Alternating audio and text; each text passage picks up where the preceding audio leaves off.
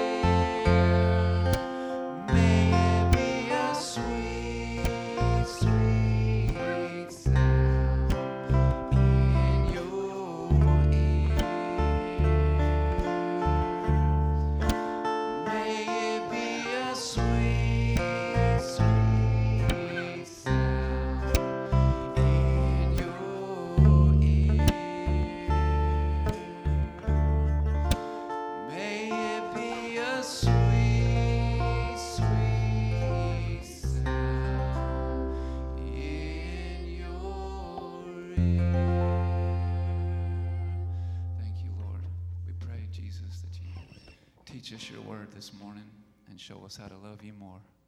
In Jesus' name, amen.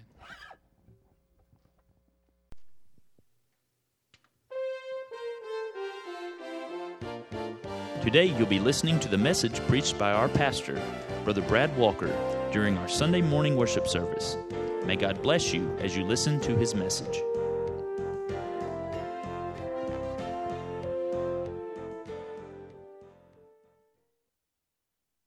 What a wonderful time of worship we've already had this morning, and excited about opening up God's Word together and hearing from Him together this morning as well.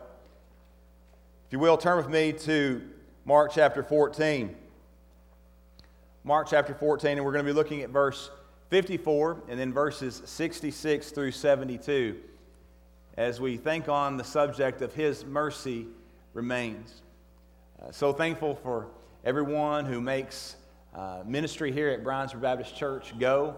And I know so many of you work tirelessly, and many times when you don't feel like being here to make things work. But one of the guys that makes me look good every single week is Eric Moore.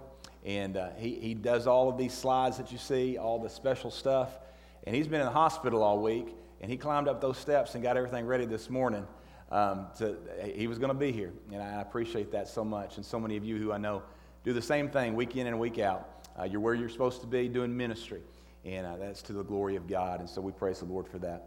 But Mark chapter 14, let's go to the Lord in prayer together.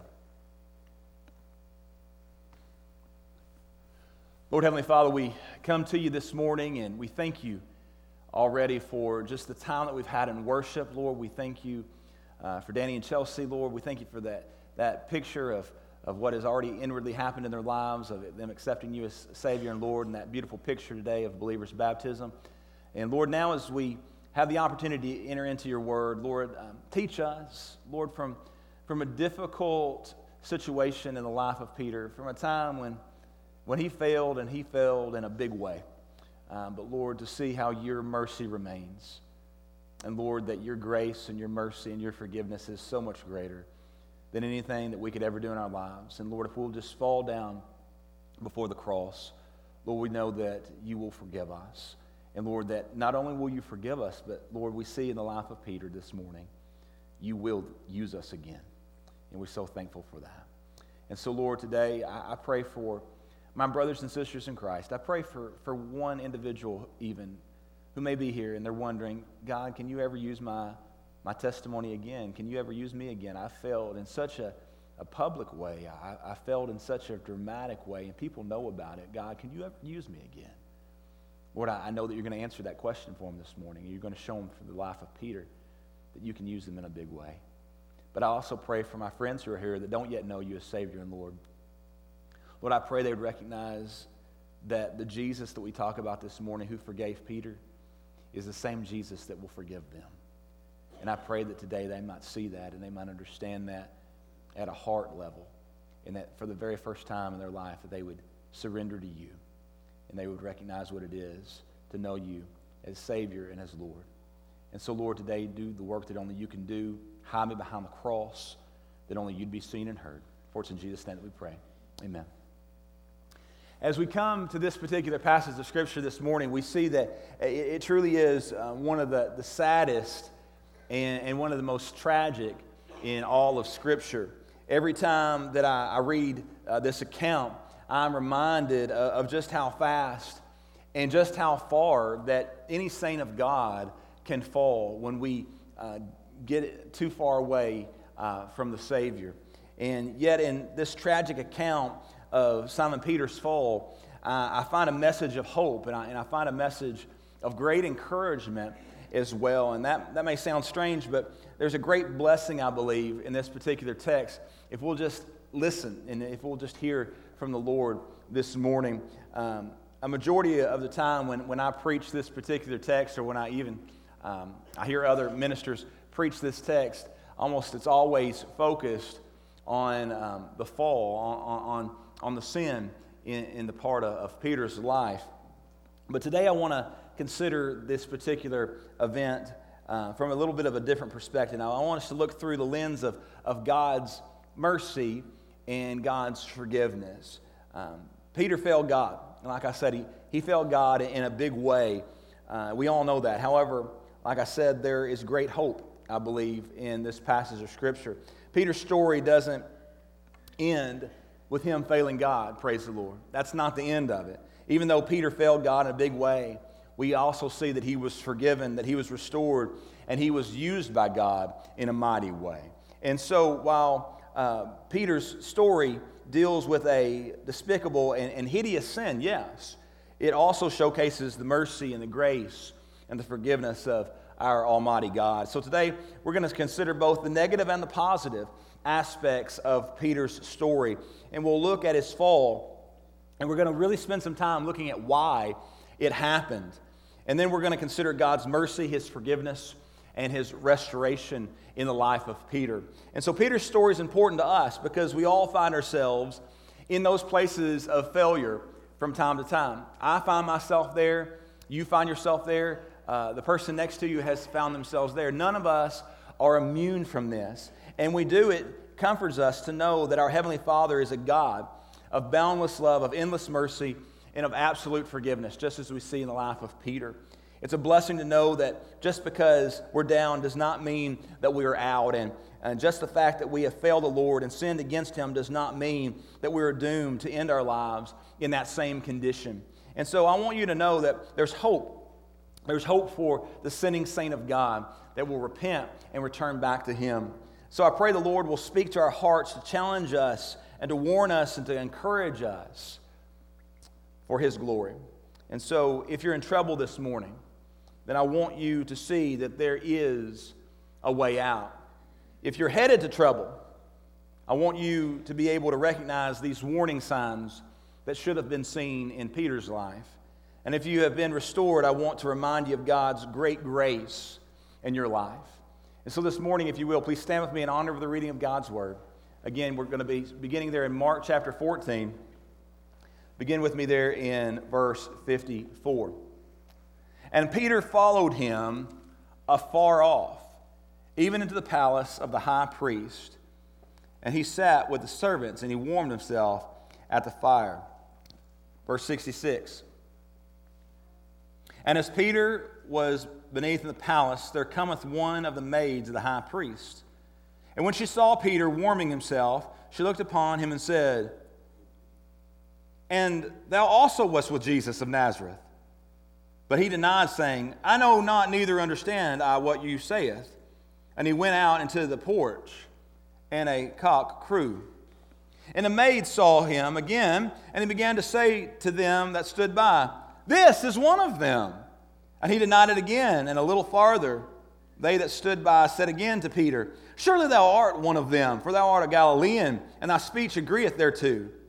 But he began to curse and to swear, saying, I know not this man of whom you speak. And the second time the cock crew, and Peter called to mind the word that Jesus saith unto him, Before the cock crew twice, thou shalt deny me thrice. And when he thought thereon, he wept. You may be seated. The first thing that I want you to understand this morning is Peter and his rejection. And I think it might be helpful to us this morning to kind of set the scene once again so we understand where we're at. Jesus has just been arrested by the Jewish religious leaders, and they were aided in the arrest by the Roman soldiers.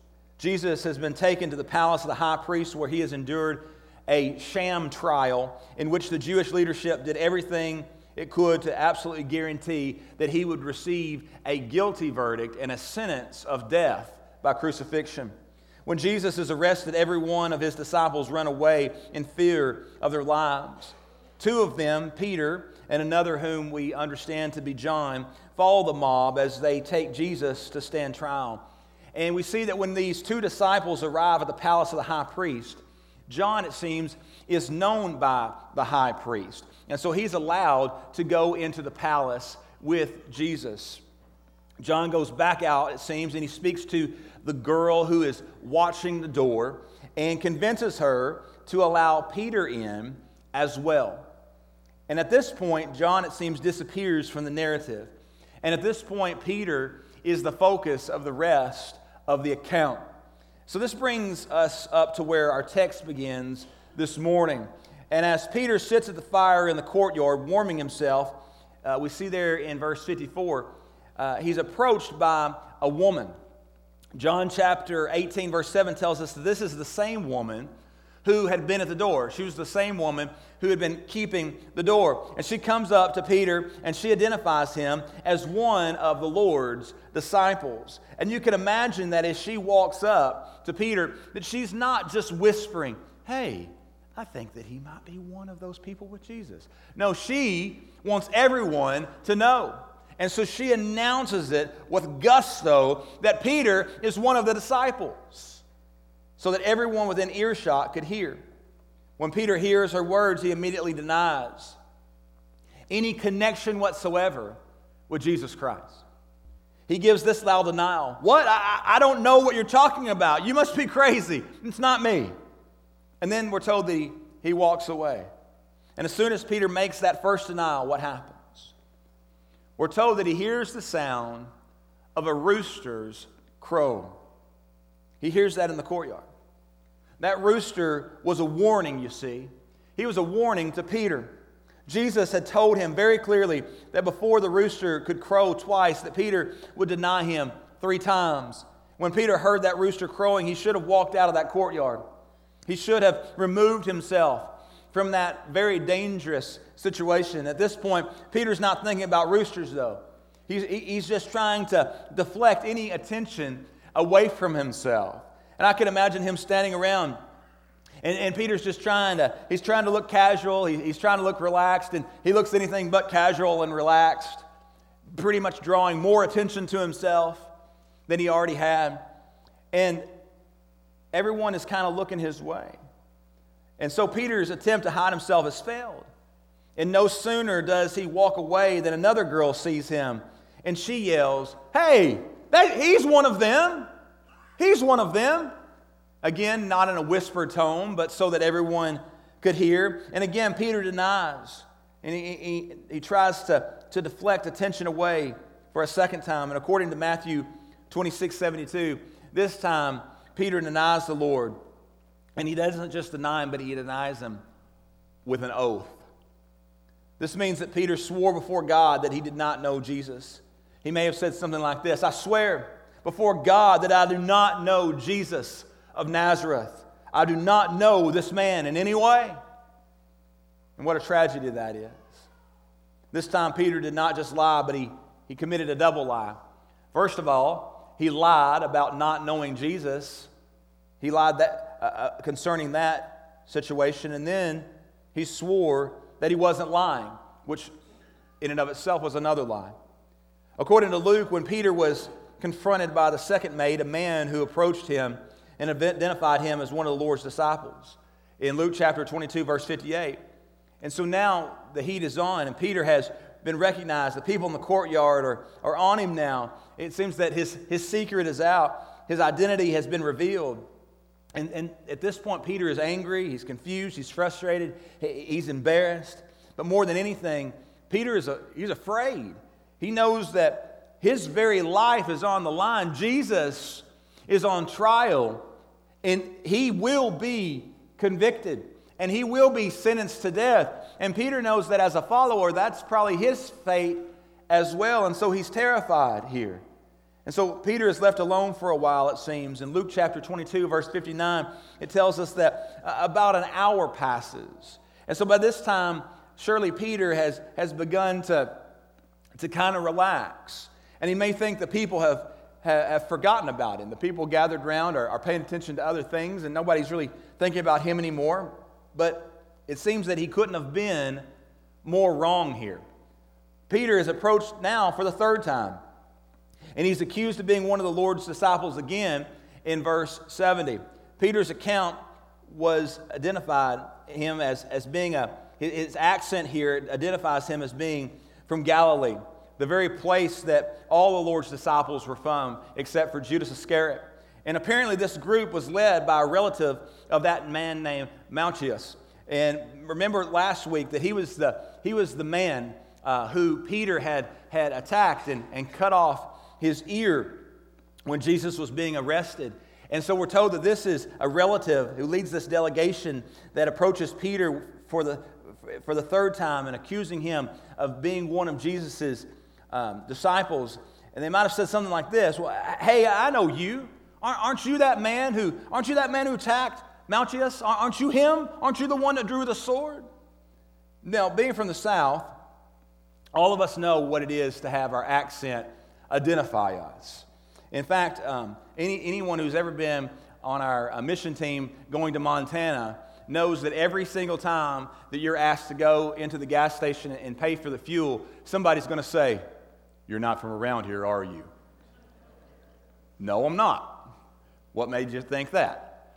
But, every time we just start to talk, if you go out west, if you go up north, everybody knows you're from the South, and it comes out pretty clearly because we have, even though we might not think it, we have an accent, and that gives us away. Well, that's what's happening here. Our accent gives us away. When Peter hears this accusation that he must be a Galilean, he loses all control of himself. And we're told in verse 71 that he begins to curse and he begins to swear. Now, that doesn't mean that Peter was using some kind of vile or vulgar gutter language. What Peter did was far worse than just using a few bad words. What Peter did was far worse than saying a vulgar slang word or two. What Peter did was to take the very name of the Lord in vain, and he did it in the most serious way imaginable. You see, when the Bible says that Peter began to curse and swear, it means that he invoked God as the ultimate witness to his denials of even knowing Jesus. Peter may have said something like this: "May God Almighty damn me to hell if I'm lying to you about this. If what I'm saying to you is a lie, may God himself take my life right now." That's pretty dangerous. Peter is on a very dangerous ground here. He has fallen, and he has fallen fast, and he has fallen far. He has come to the place where he no longer fears God. He's fearing man. That's a dangerous place to be, when we begin to fear man more than we fear God himself. And Peter has come to that place. You see, first Peter lies, and then he tells a double lie to cover up the first lie. And then he tries to prove his lie by taking God's name in vain. It is literally just the grace of God that Peter was not struck down by the Lord where he stood that night for what he had done. But yet we see that God's mercy remains. But secondly, I want you to see this morning Peter and his reasons. Peter would have never believed that he could have done what he did. Jesus tries to tell him, but we see here that he refuses to believe the Lord. Peter fell, and he fell fast. And yet, there he stands, this man who was the leader of the disciples, this man who swore that he would die for Jesus before he would deny Jesus. This man who tried to defend Jesus even with a sword just a few short time of moments before. Here stands that same Peter calling down curses upon himself and swearing before God that he knows nothing about Jesus Christ. The text suggests that he kept on cursing, that he kept on swearing, that he just couldn't stop, that he was over the top with what he was doing. Peter would never have believed that this could have happened to him. He never would have believed that he could have come to such a place in his life. What happened to bring him to that place, though? Let's think about that for just a moment. I think there's some clear signs that show us what was ahead, the trouble that lied right before Peter in his spiritual life. And I believe these signs can be very helpful to us as they reveal some of the trouble spots, some of the danger signs in our own lives. And so here are a few of the signs that should have served as a warning to Peter. First, self-confidence. Self-confidence. After Jesus and his disciples had finished the Passover meal earlier in the evening, Jesus told his men that they would all forsake him that very night. Peter spoke up and he told the Lord that, the rest of these guys, they might do that, but not me. I'm beyond it. Peter truly believed that he had reached the place in his spiritual life where he was beyond falling into any kind of temptation or any kind of failure. And that's a very dangerous place to be when we're overconfident. I would just remind you that the Bible warns us again and again about thinking that we have reached a place where we are immune to failure, where we have just reached that pinnacle in our spiritual life where nothing could possibly bring us down. Never think that what happened to Peter couldn't happen to you. You might be sitting here this morning and you might be thinking to yourself, I can't imagine a single situation or circumstance in life that would cause me to deny my Lord and Savior Jesus Christ. You know what? Neither could Peter until that night. The fact is, you are just as prone to sin as anyone else. And you are just one thought, you are just one action, you are just one word from being right where Peter was that night. It is only by the grace of God alone that we haven't failed like Peter or like others have failed. And by the way, that is why we need to be very careful about how we judge others. You see, we need to learn to extend love and mercy and grace and forgiveness instead of judgment. because it's only by the grace of God that we're not in that same place. But secondly, we see the warning sign of defiance. Defiance. Even though Peter was told very clearly by the Lord that this would happen, Peter rejects the word of the Lord. You see, even though Jesus is quoting Old Testament prophecy to prove that he was saying exactly what God had said was going to happen, Peter denies that what God says is going to happen is going to happen. He was defiant in that he stood in open opposition to the very word of God. Verse 31 says that Peter spake the more vehemently. It means that he literally got in Jesus' face and he said, "You may say this is going to happen, but it will not happen to me." That's pretty dangerous territory to be in. It would be like me picking up the Word of God and me saying, "I know what this says, but it doesn't pertain to my life. It's not. This isn't talking about me." I mean, that's a dangerous place to be. And it's another sign that a believer is headed for trouble when they refuse to listen to the very Word of God. Or when they say, well, that's not speaking to me. That's for somebody else. Defiance is very, very dangerous. You can do as you please, but the Word of God is still the Word of God. And it always will be. And if you want to be right, line up with the Word of God. But if you want to fall into trouble, you can stand in defiance to the Word of God. But any believer is in trouble when they refuse to obey the Word of God. But also we see prayerlessness and indifference in the life of Peter. You see, in verses 33 through 38, Jesus went to the Garden of Gethsemane, you'll remember. And he's there with his disciples, and he takes Peter, James, and John, we're told, a little bit further. And they were indifferent to the need of the moment. And instead of doing as Jesus said and praying for strength and praying to be sustained, what did they do? They went to sleep. They fell asleep, not one time, not two times, but 3 times. And each time Jesus saying, "Don't fall asleep, please. Pray for me. Pray with me. But don't sleep. You need to be strong." And every time they show a callous indifference to the warning of the Lord, and they just simply go back to sleep. They refuse to pray and seek God, which would have served them well when the attack of the devil and of the flesh came swiftly. Brownsburg, you are headed to trouble when you allow your prayer life to die a slow death. When you say, "Well, I'm just so busy today. I'll spend more time in prayer tomorrow. I'm just so tired right now. I'm just going to take a little nap instead of praying. You know, I know I need to pray, but I just don't seem to be feeling much right now." And pretty soon your prayer life is dead.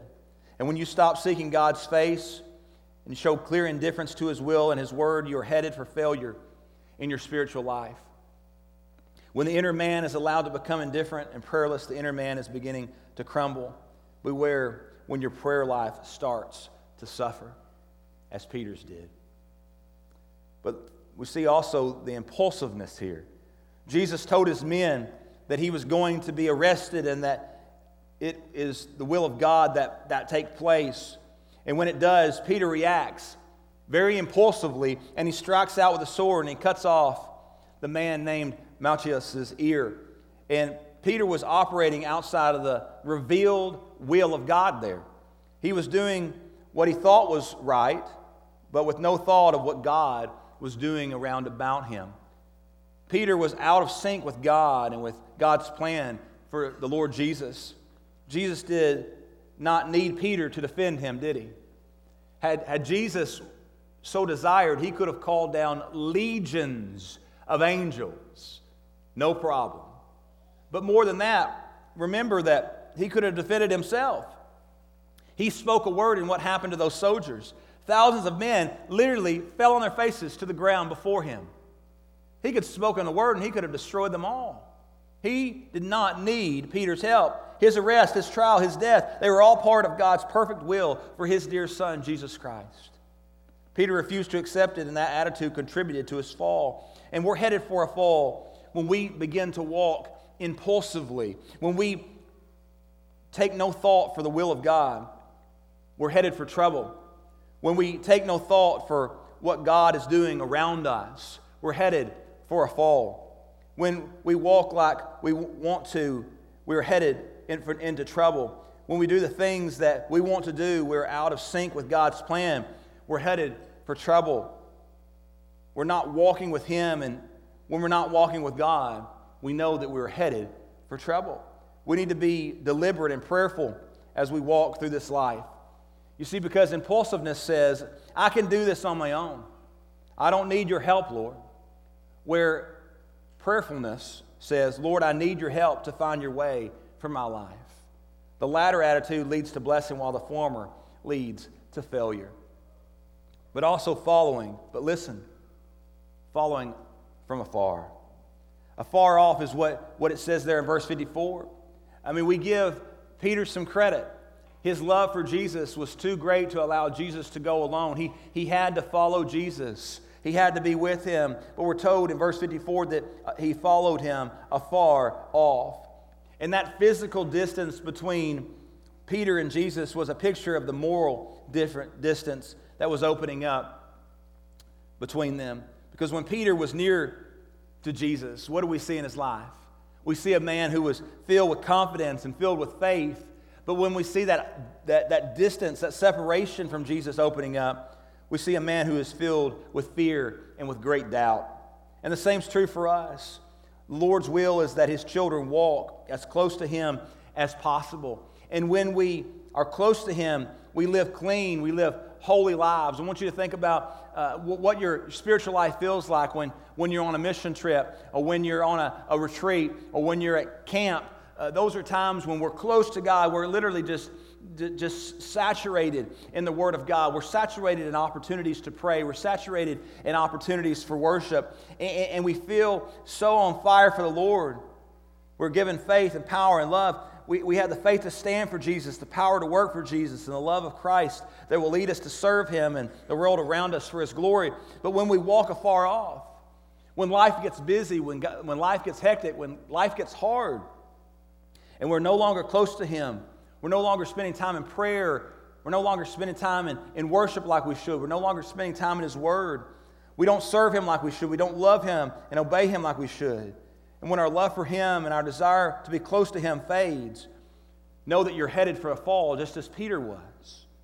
Many in this room this morning are following Jesus, but you're following afar off. You're not where you used to be. And it's for a variety of different reasons, but right now, you're following, but it is afar off. Get back to Him today before you fall into deeper sin. But also we see the bad company. The bad company here. While Jesus was being tried, spit upon, beaten, the chief of His disciples was warming himself. Where? At the enemy's fire. Peter's downfall was accelerated because he was found surrounded by those who did not love Jesus, who in fact were hostile towards Jesus. And when we surround ourselves with people who do not honor the Lord, we are headed for trouble. And some of us would do well to separate ourselves from some of those incredibly bad influences in our lives. And we know who they are, and we know what they do to us. We do well to separate ourselves from those trouble spots. And sometimes we want to say, though, well, I just want to be a witness to them. But it seems the only person who's being changed is you. And it's not for the better, it's for the worse. The company you keep reveals where your heart is. Wrong company will result in wrong living and wrong loving and brutal falls. Paul says in 1 Corinthians 15:33, be not deceived, evil communication corrupts good manners. And then in 1 Corinthians 5:6 he says, know ye not that a man leaveneth the whole lump? And then Proverbs 13:2, he that walketh with the wise men shall be wise, but a companion of fools shall be destroyed. And so I challenge every believer this morning. I challenge you to examine your life in light of Peter's experience. He failed, but he failed because he allowed those things to live in his life. And the same doesn't have to be true in your life. It's time to make a change. If you have identified these problem areas, it's time to address them and give them over to the Lord. But thirdly, notice Peter and his remorse. Peter's, here we see, denies the Lord 3 times.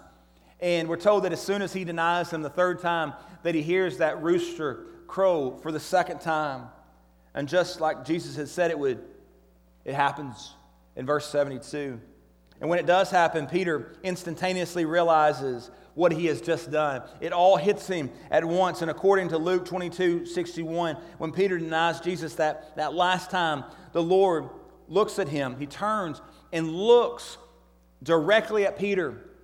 Now, when their eyes meet, Peter, he remembers the Lord's words. He remembered that Jesus had told him that this exact thing was going to happen. I wonder, do you think that when Peter looked in the eyes of Jesus, do you think he saw anger? Do you think he saw hatred? Do you think the Lord looked at Peter with a look of judgment? No. I'm sure the Lord's eyes were filled with hurt, yes. But I'm just as sure the Savior's eyes were filled with love and mercy, grace, forgiveness, and compassion for Peter. Even after the fall, the Lord's mercy remains for Peter. I thank the Lord for that mercy. I believe that as he looked at Peter, he was saying, Peter, I tried to warn you, but Peter, you wouldn't listen to me. You denied me, but I want you to know that I still love you. You denied me, but I will not deny you. My mercy remains. See, when Peter saw those eyes, the Lord, in his words, come flooding back into Peter's mind. And when Peter remembered, he ran from the courtyard, and we're told that he wept. We're not allowed to watch Peter as he weeps his way back to the Lord. That's a time of private repentance, and it's really none of our business. But the phrase he wept literally means that he broke down. He lost all control of his emotions. He was a broken man here. And he fell before the Lord in tearful and sincere repentance before the Lord. Now, what does that say to us? It simply reminds us that the Lord sees us. And He sees us in all of our waywardness. He sees the sins that we often tolerate in our lives. He sees the evil attractions that we tend to follow after. He knows all about the forbidden relationships and friendships that we keep. He looks upon everything that we do, and He hates the sin. He hates the sin that drags us away from Him, but He loves us. He loves us as His children in spite of the sins, and He calls us to come back to Him with a broken and with a repentant heart. And if we will come to Him, confessing our sins, then He will forgive us. He promises us that His mercy remains. That's His promise. It's His promise in 1 John 1:9. And if we refuse to come back, then He will have no choice but to send chastisement into our lives in an effort to bring us back home. But if we repent, then we will be blessed. If we will repent, He promises us that He will forgive us every time. But fourthly and lastly, I want you to see Peter and his restoration. Peter and his restoration. And here's where the story really becomes a blessing to us this morning. There's no question that Peter failed the Lord, and then he failed Him in a huge way. And there's no question that the fall was completely Peter's fault. And there's no question that Peter was way out of God's will here in his life. But there's also no question that when he truly repented, that Peter was forgiven and that Peter was restored. The facts prove that to be true. After Jesus rose from the dead, the angel at the tomb, what did he say in Mark 16:7? He says, "But go your way and tell His disciples and Peter that he goeth before you into Galilee. There shall you see Him as He said unto you." A few days later, Jesus met Peter by the Sea of Galilee. And we see that encounter in John chapter 21, verses 15 through 17. And while they're there, Jesus asked Peter 3 different times, "Do you love me?" And 3 times Peter affirms his love for the Lord Jesus. And each time Jesus promises to use Peter's life in ministry. This promise is fulfilled on the day of Pentecost, when Peter is filled with the Holy Ghost and he preaches the gospel in boldness, and 3,000 people give their hearts and lives over to the Lord Jesus Christ. And then all the way to the 12th chapter of Acts, Peter is the dominant figure leading the early church. Yes, Peter failed God, but Peter repented, and he was forgiven. He was restored by the very God that he had denied. And what the Lord did for Peter, He has done for many of you I know in this room this morning. There are people who are sitting with us this morning who have walked away from the Lord and denied Him by their words and by the actions of their lives. But some of you know what it is to come back. Some of you know what it is to come home. And when you did, you were forgiven, and you know it. When you did, you were restored, and you know it. When you did, you know that God has said, I'm going to still use you. And He has restored you for His glory. Some of you, some people in this room have looked at those people, and you haven't forgiven them, and you haven't forgotten about their sin. But the Lord has. And listen to me, that's all that matters. Those who refuse to forgive the failures of others are walking in pride themselves, and they themselves are headed for a fall. And so if you're a person who's wandered away from God, I want you to know this morning that you can come home, and He will embrace you. If you will come back to the Lord, He will receive you. He will forgive you of your sin. He will do more than that. He will restore you, and He will use you again for His honor and for His glory. And if you're not where you need to be, or if the relationship with Jesus is not as close as it has been, you can come home. Don't delay. Get to Jesus. Come to Him this morning. This time in Peter's life was a time of extreme embarrassment, a time of spiritual pain. And I wonder, did Peter learn anything from these times of failure? Did Peter really learn any lasting spiritual lessons? And I think it's clear that he did. And if you look at 1st and 2nd Peter, you can see him addressing some of these issues, because he writes about pride in 1 Peter 5 through 6. He writes about disobedience in 1 Peter 1:2 and 3:1 and 4:17. He writes about prayerlessness in 1 Peter 4:7. He writes about compromise in 1 Peter 3:15 and 2 Peter 3:17. He writes about diligence in 1 Peter 5:8 and 2 Peter 1:10. Peter learned his lessons, and he repented, and he was restored. And the question for us this morning is, have you learned from these lessons? Are you ready to come home? Aren't you tired? Aren't you tired of wandering around in your sin? Come home, child of God. Come back to Him and allow Him to restore you. Allow Him to use you. Can you see the danger signs maybe in your life this morning? The fact is, some of us are headed for trouble, and we don't seem to even recognize the danger that we are in. Listen to Luke 22:61. And the Lord turned and He looked upon Peter. That means that Peter was close enough to see them striking Jesus in the face, spitting in Jesus' face, pulling the beard from His face. He was close enough to look into Jesus' eyes, and yet he still fell. He still stumbled. He still fell in a big way. None of us this morning are that close physically to Jesus. And so what makes us think that we're immune from those same failures in our lives? Have you been restored by the Lord, though, this morning? Have you been restored? Have you thanked Him lately for His love, His grace, His mercy, and His forgiveness? Today would be a great day to do that. But maybe today you said, I don't know any of these things you're talking about, Brother Brad, because I don't have a relationship with Jesus. I don't know Jesus, and I haven't been forgiven by Jesus. Well, I want you to recognize that all of us find ourselves in the same place, that God has a perfect design for our life, but that perfect design's been broken by sin. All of us are in that same situation. And that sin has led us into a place of brokenness in our lives. And for all of us, it looks different. For some of us, it's fractured relationships. For some of us, it's dependence on drugs and alcohol. For some of us, it's the fact that we just seem to have no control over our language. It's a variety of different issues for all of us, but all of us find ourselves in that place of brokenness, and all of us find ourselves trying to fix ourselves. We can't do it. Nothing is going to fix us. Not more substance, not more relationships, not working harder, not just trying really hard.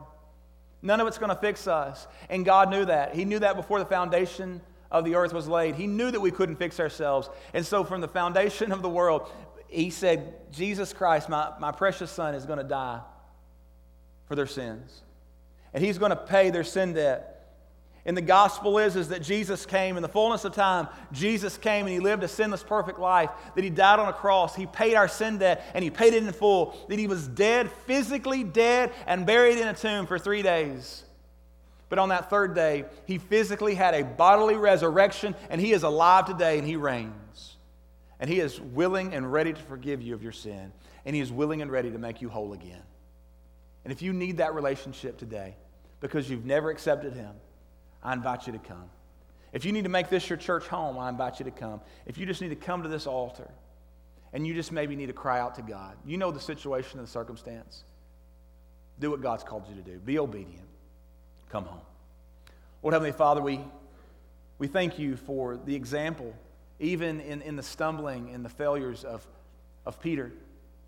We thank You for the fact that he repented, though, and it was a sincere repentance, and he ran back to You, and that, Lord, You restored him, and You used him in a powerful, powerful way in the early church. And Lord, I know there's some individuals who needed this today, who needed to hear these very words because, Lord, they're wondering if they can be restored. They're wondering if they can ever be used again, and Lord, You are yelling, yes, You can. Yes, I will. Lord, help them to hear that. Help them to hear it in their soul this morning. Lord, some this morning recognize maybe for the first time they're lost. They need to be saved. I pray that they would do business with You today. Some have said, you know what, this needs to be my church home, and they're ready to make that decision. And we're excited to welcome them. Lord, others just need to come to this altar. Lord, help us to do business with You. And we'll give You the honor and the glory and the praise for all that You have.